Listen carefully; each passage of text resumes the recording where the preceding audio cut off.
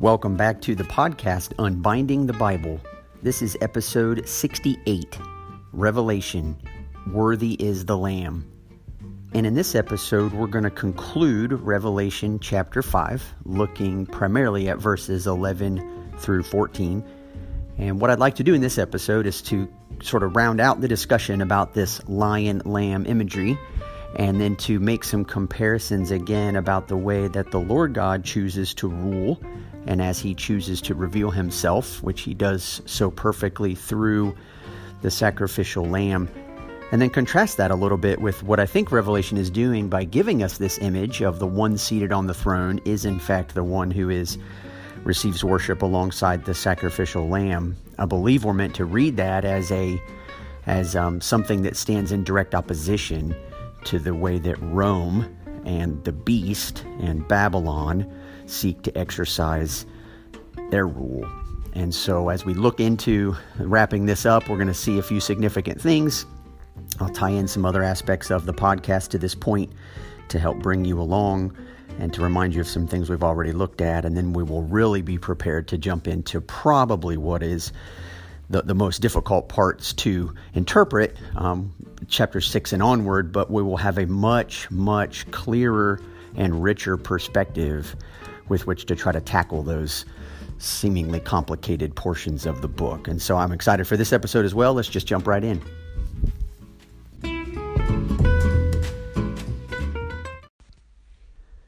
To get things started this week, allow me just to read Revelation 5:11 through 14. Then I looked, and I heard around the throne and the living creatures and the elders the voice of many angels, numbering myriads of myriads and thousands of thousands, saying with a loud voice, "Worthy is the Lamb who was slain, to receive power and wealth and wisdom and might and honor and glory and blessing." And I heard every creature in heaven and on earth and under the earth and in the sea and all that is in them saying, "To him who sits on the throne and to the Lamb be blessing and honor and glory and might forever and ever." And the four living creatures said, "Amen." And the elders fell down and worshiped.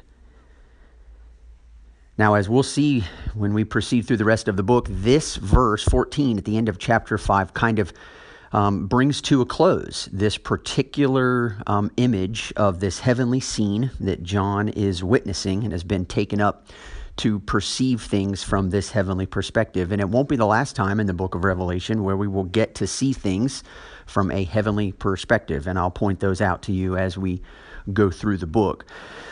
But what I want to point out to you right here is just this comparison we've seen now in chapter 4 with the Lord God the Almighty and receiving worship and praise from the four living creatures and the 24 elders.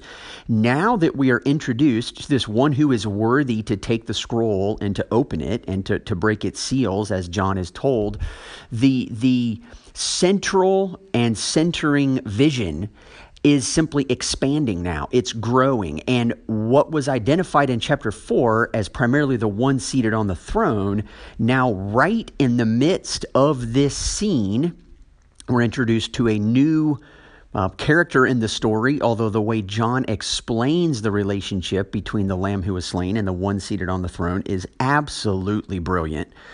But the way he describes the worship that takes place is uniting the two for us. And I just want to remind you, in Revelation 4, we're given a similar phrase that I've titled this podcast episode with, "Worthy is the Lamb." But in Revelation 4:11, it ends with, "Worthy are you, our Lord and God, to receive glory and honor and power, for you created all things, and by your will they existed and were created." And then you have in Revelation 5, verse 12, "Worthy is the Lamb who was slain to receive power and wealth and wisdom and might and honor and glory and blessing." And so you have here in this scene, you have similar phrases that are given. You have glory, honor, power are both attributed to "Worthy are you, our Lord and God" from Revelation chapter 4, but they're also attributed to the Lamb in Revelation chapter 5. And so the worship that the Lord God the Almighty receives is shared by the Lamb who was slain. And as I shared last week in the episode, John is really bringing these two images together powerfully for us to show us that the crucified Christ, the Lamb who was slain, belongs to the way God rules the world. This is the true God. He's been revealed to us as such, and the fact that he so closely aligns to the one who is seated on the throne and receives the same worship from these creatures determines for us and shows us that Jesus, in fact, shares the divine worship that God is due. And so Richard Bauckham, again in his book, The Theology of the Book of Revelation, just says it's important to notice how the scene here is so structured that the worship of the Lamb leads to the worship of God and the Lamb together by verse 13 in this chapter. John does not wish to present Jesus as an alternative object of worship alongside God, but as one who shares in the glory due to God. And that's a very, very good way to put it, because in verse 13 of chapter 5, John says, I heard every creature in heaven and on earth and under the earth and in the sea and all that is in them saying, to him who sits on the throne and to the Lamb be blessing and honor and glory and might forever and ever. So these attributes are given to both God and the Lamb, the one who sits on the throne, as John identifies him. But just to kind of pull some thoughts together, I was thinking about how I wanted to tie this in, and I thought, we could sort of go back and do a little replay of a few episodes that we've looked at throughout the course of the podcast. And one that instantly came to mind was episode 7. And for those of you who are listening to these as they come out, episode 7 was probably released sometime in November of 2018, so I know it's been a while. But in that episode, we looked at the way that Exodus chapter 20 speaks of the Sabbath. And in episode 7, God's Sabbath rest, we just tried to look at why does the Lord God take a rest after he creates the world. And we looked at a few things there, and I won't go into all the details, but in Exodus chapter 20, in the Ten Commandments, when it speaks of the Sabbath, it roots the reason for observing the Sabbath in God's work as the creator. And we're told in Exodus 20 that God created the world in 6 days, and on the seventh day he rested. Therefore, you're supposed to do the same. And of course, we know, based on episode 5, made in the image of God, that we are supposed to mirror God in the way that we live. And so how we understand the way he exercises his rule is supposed to determine the way we exercise ours. And so if the Lord God rests because he creates in 6 days, he works in 6 days and rests on the seventh, we are to follow suit. But I also pointed out in episode 7, God's Sabbath rest, that in Deuteronomy 5, when the Ten Commandments are repeated to the second generation of Israelites about ready to enter the promised land, the reason Moses gives for why the people should keep the Sabbath is different than in Exodus chapter 20. In Deuteronomy, the reason for observing the Sabbath is rooted in God's work as Redeemer. So he says, you were slaves and the Lord redeemed you and gave rest to you. Therefore, you are to treat those in your care with the same kindness and compassion. So giving your animals a day to rest, inviting in your slaves, your male servants and your female servants, into a day where work is not defining their identity, but rather enjoyment and pleasure and relaxation and being able to experience the presence of God in a world where all of the work is accomplished and you can now sit and enjoy it. And so the people are to keep the Sabbath. We know that much is clear, but there are two parallel reasons given for doing so. And they're both significant. And both of them accurately root the people's observance of the Sabbath firmly in the character of God himself. And so the way we enter the rest of God, or the way we enjoy him fully, is by worshiping him as both creator and redeemer. And we've talked about this briefly, but one of the most profound ways the New Testament knows how to speak about salvation or how to speak about redemption is to call it a new creation. So that's precisely the way the Bible speaks about it. And I think it's helpful for us to do so, keeping in mind both the images of creator and redeemer. Well, fascinatingly enough, it is these two aspects of God that John is offering us in his vision in the heavenly places. God, the one who is and who was and who is to come, the one seated on the throne, the Creator, from Revelation 4, and God, the Lamb who was slain, the one who has ransomed people for God from every tribe and language and people and nation, the Redeemer.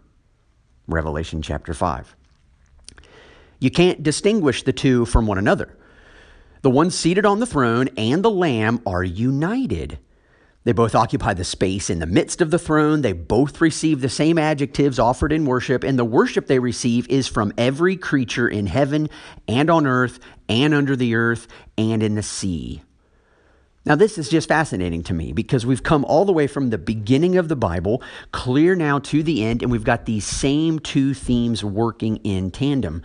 The Lord God who creates everything also creates a people, redeems them from slavery in Egypt, and then when Moses is able to give the Ten Commandments to the people at two separate occasions, just through our reading of the Ten Commandments, we see that there are two angles running parallel, which best capture the image of who our God is. Sure, He's Creator and He needs to be worshiped as such, but if we left the vision off at the end of Revelation 4, with God being merely the Creator, you can interpret that as He created you, He owns everything, He can threaten and punish you if you don't obey Him. And sometimes that is a way that people tend to portray God to the rest of the world.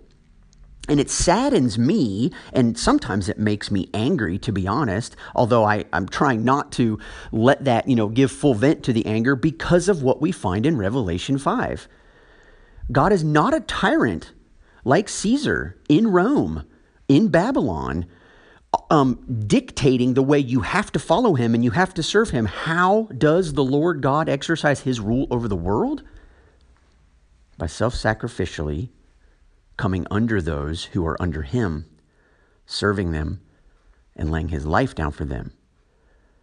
That's an invitation in my mind, not to run away from God in fear that He's going to punish you if you disobey Him, but rather one that is inviting you into intimacy and fellowship with Him through His initiating of salvation and redemption.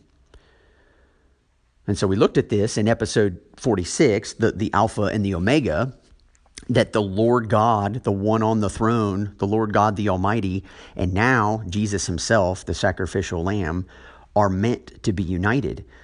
Now, that particular episode of the podcast actually generated quite a bit of discussion from some of you listeners, and that was awesome. I loved it. It was a brand new paradigm for quite a few of you. Heard from a number of you that you shared that particular episode with some people who you don't know if they even listened to any of my podcasts, because that was such a reframe in your mind. And so if you haven't yet listened to that episode, I would encourage you to do so. But I think Revelation is encouraging us to continue that pattern. It's how do we keep united and inseparable, the one seated on the throne, the Creator, and the Lamb who was slain, the Redeemer. Both receive worship from every creature in heaven and on earth and under the earth and in the sea. Therefore, both are worthy to receive blessing and honor and glory and power and might and honor and wisdom and strength and so on. And so if you continue on down through this list, what you see is that John is saying, I've heard every creature. Oh, I'm sorry. Let's back up actually just a little bit right before the passage that I read. I've actually put this in my notes and realized I didn't even read the whole passage again. But if I back up to the last couple verses that we read last week, verses 9 and 10, it says, that the four living creatures and the 24 elders sang a new song saying, "Worthy are you to take the scroll and to open its seals, for you were slain. And by your blood you ransomed people for God from every tribe and language and people and nation. And you have made them a kingdom and priests to our God, and they shall reign on the earth." Now, right in the center here, we see this kingdom of priests language right here. It says, you have made them a kingdom and priests to our God, and they shall reign on the earth. And so I just want you to, again, to think back with me, if you will, to all that we've covered so far in the podcast, at least on a handful of episodes. So, think of episode number 5, made in the image of God. God created us, created mankind at the beginning to rule. And this passage here in Revelation 5 highlights that the Lamb has ransomed people or redeemed people to, as it says, to reign on the earth. And so what the Lamb is doing in redeeming and restoring back to the original intention is why we picked up themes like, wow, we're supposed to rule based upon Genesis chapter 1, right? And man has not done that effectively. Jesus has redefined what it actually means to rule well, and now he is commissioning a people that he has redeemed from every tribe and language and people and nation to be able to actually carry that out. And so then think of episode number 10, a garden in Eden, and episode 11, work it and keep it, which was the work of a priest. And then episode 12, Eden's garden temple. And all 3 of these episodes dealt with humanity's role as both kings and priests. And in Revelation 5 now, we see Jesus' self-sacrifice being offered by his blood in order to restore back to us this original calling. So he's got both the images, a kingdom and priests. And so think even of episode number 24, how it all fits together. This one I got some comments on as well from longtime friends and some who I know who are in ministry who said, wow, I've plowed through a handful of theological books and things tend to be somewhat confusing, but that was the clearest explanation I've had in a while of how the whole Bible fits. And of course, I used a book for that. That was not original to me. And I have kind of taken that in slightly different directions over the years as my own understanding. I'm trying to put this together. But into how it all fits together, my goal was to say, what is the Bible, Genesis 1 to Revelation 22 from 30,000 feet? Like, can we get the big picture before we dip down into the details? And what we did was we used the lens of the kingdom of God, God's people in God's place, under God's rule, enjoying God's blessing, as a framework for understanding the entire Bible from beginning to end. And again, right here in Revelation 5, he has made them a kingdom and priests. And so in episode 27, just a few episodes after the how it all fits together, we looked at priests in need of a priest. And I tried to show you an example from Exodus 32 of what living as a priest actually means by highlighting the spirit behind what it means to be God's priest versus what it all too often looks like to be man's priest. And if you remember that episode, we looked at when the Israelites committed idolatry on the top of or at the base of Mount Sinai, and Moses was on the top of the mountain receiving the law from the Lord. Aaron had been the people's or God's appointed priest for the people. So here's Aaron trying to stand in the gap, representative of the people to God.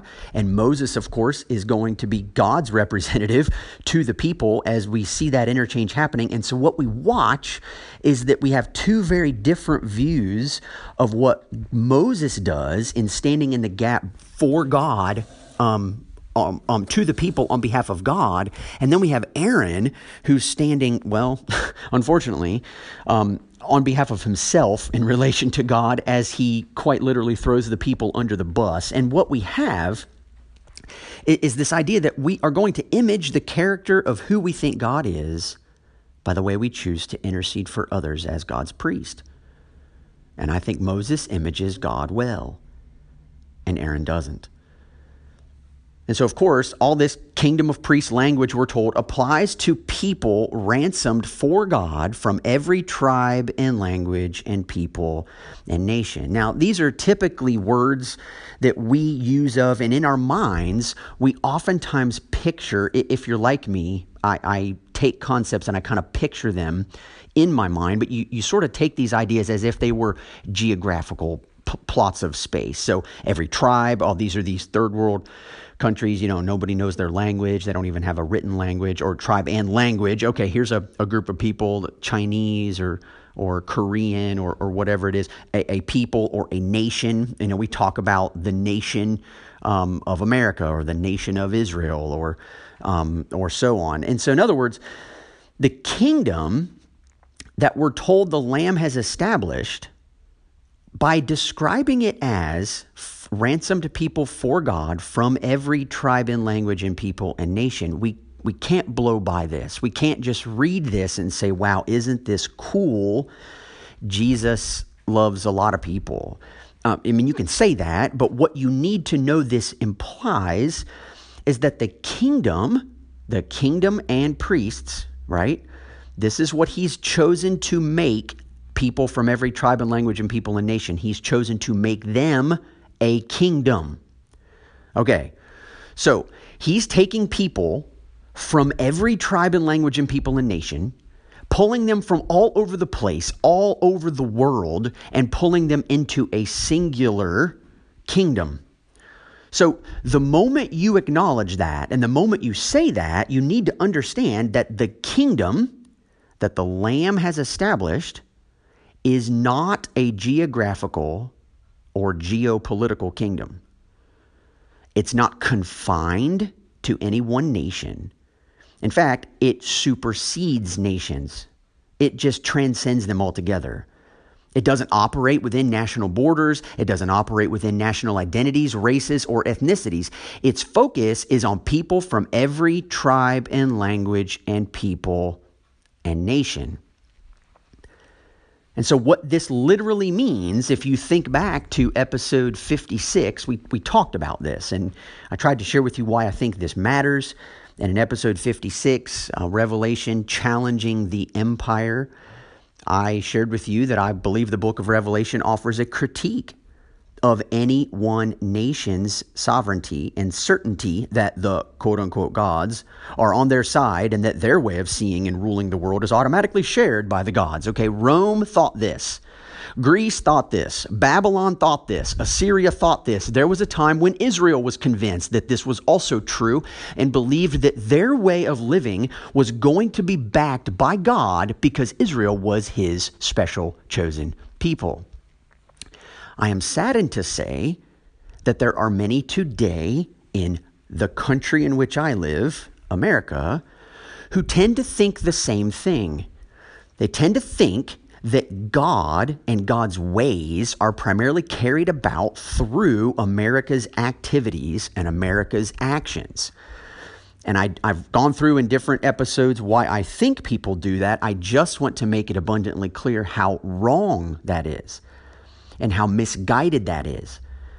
Because the moment you say that the Lamb who was slain has ransomed people for God from every tribe and language and people and nation and made them a kingdom, you literally obliterate all of the focuses in which case we call upon God's name to support or to back our own particular nation.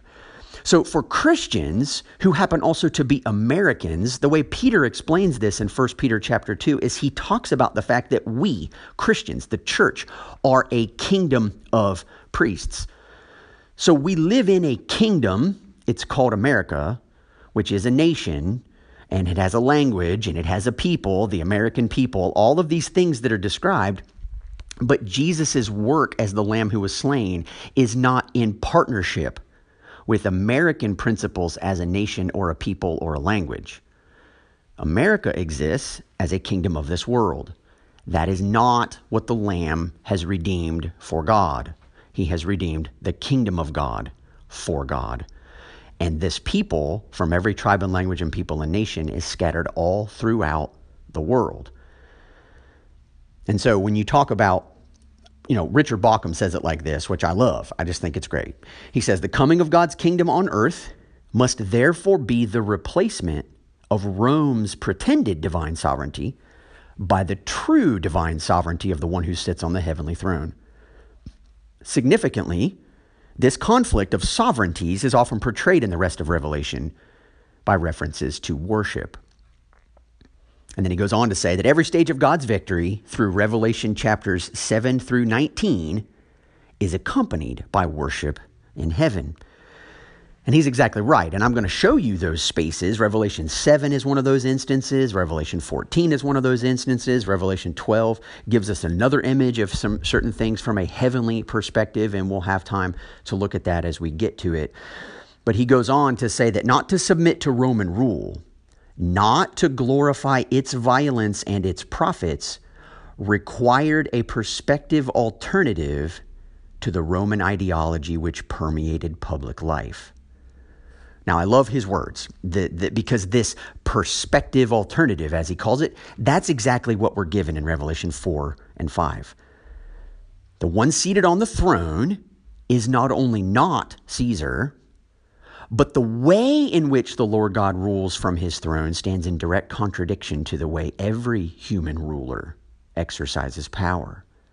And we've talked about this. We've talked about the power under kingdom of the cross and the power over kingdom of the sword. And power over, it could use violence, but it also could be limited to the way that kingdom advances is through lawmaking, through threat of imprisonment or discipline or punishment if you do not comply with that nation's governance over you, that sort of thing.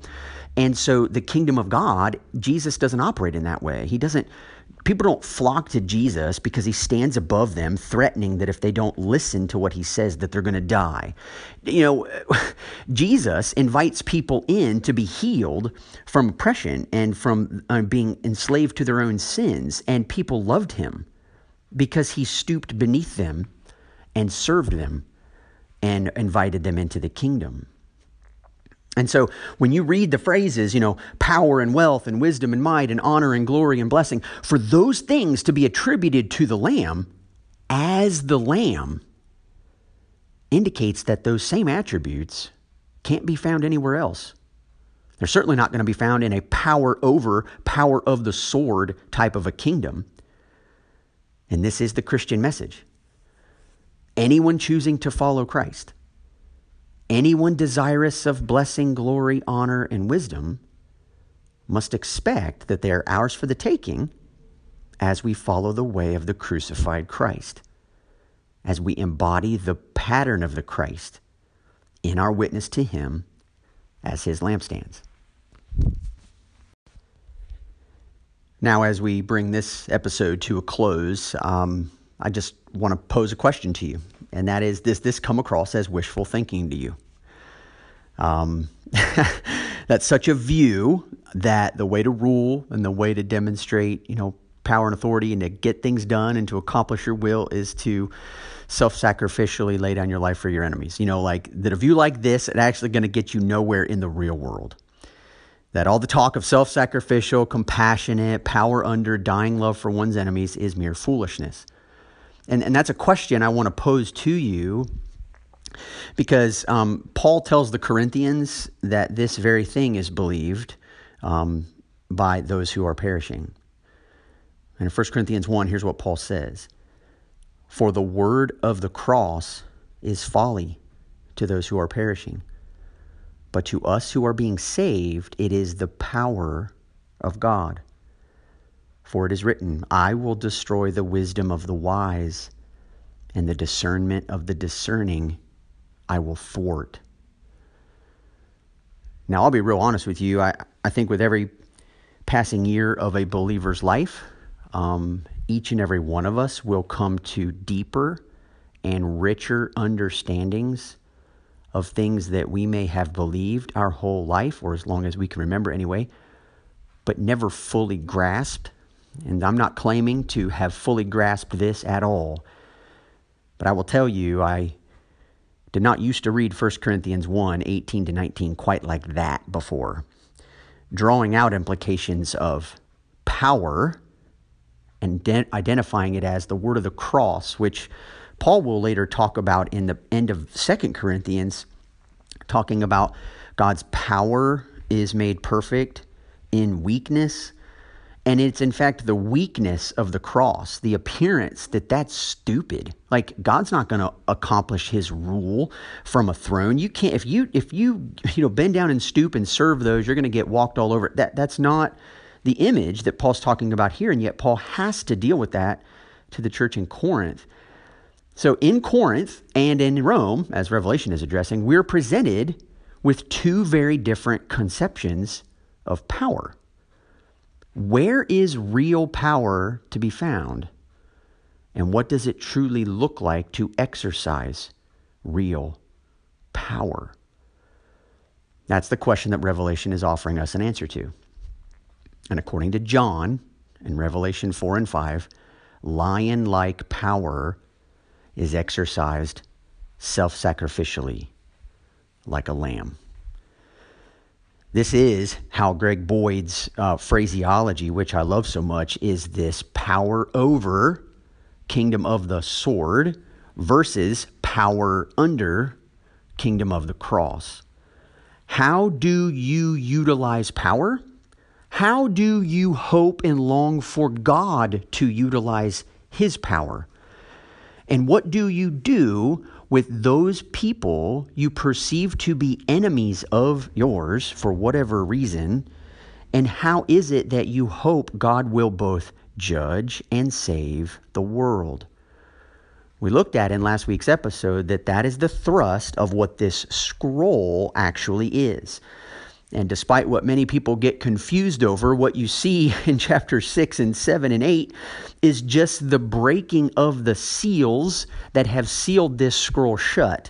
They are not the contents of what's actually found in the scroll. They are just the beginning stages of getting to the point when you and I are going to be able to get to the heart of what is written on that scroll and what makes God's judgment and salvation of the world so potent.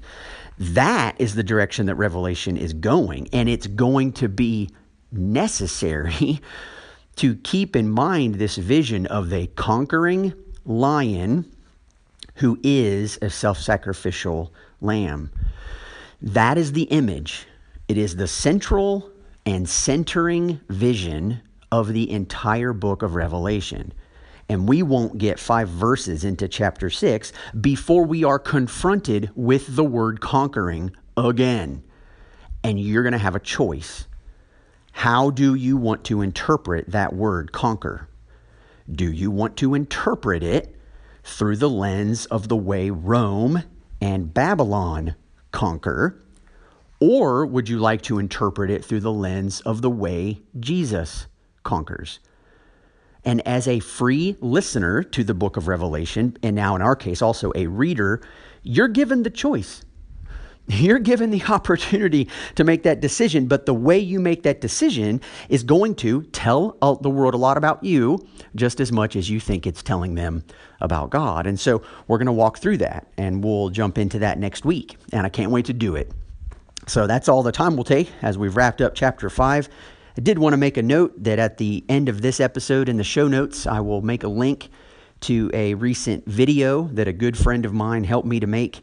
Actually, it was right before Christmas, and he filmed for a couple hours with me, and we just put together a real short 1.5-minute video of the podcast. I'm really excited about it. I think he nailed it. I think he knocked it out of the park, not because it's a video of me, but because he knows how to handle lighting and he knows how to bring in good music. But follow that link. It'll take you to a Vimeo page where he's posted this video, and I would encourage you to share it with people. There might be some who won't take the time to listen to a 30-minute podcast episode, but they might watch a short video, and if it piques their interest at all, they may choose to want to follow the links and find their way over to Unbinding the Bible on a podcast app. So you are my faithful listeners who could maybe get this message out. I would love for you to share the video on your Facebook page or to share it on your Instagram or however you can, if you care to do stuff like that. Share it with friends, share it with family, trying to get the word spread to as many people as we can so that we can all fall in love with Jesus together and try to see him and understand him rightly, and then invite him to transform us from the inside out. I believe that's the point of Revelation. I think that's the point of the whole Christian life. And so I want to see your life transformed as well as I want to see my own. I want the church to recapture the beautiful vision of who we were created to be. And I want us to think and act in accordance with the beautiful vision that we've just looked at from Revelation 4 and 5. So that's all the time we're going to take for this week. See you next time.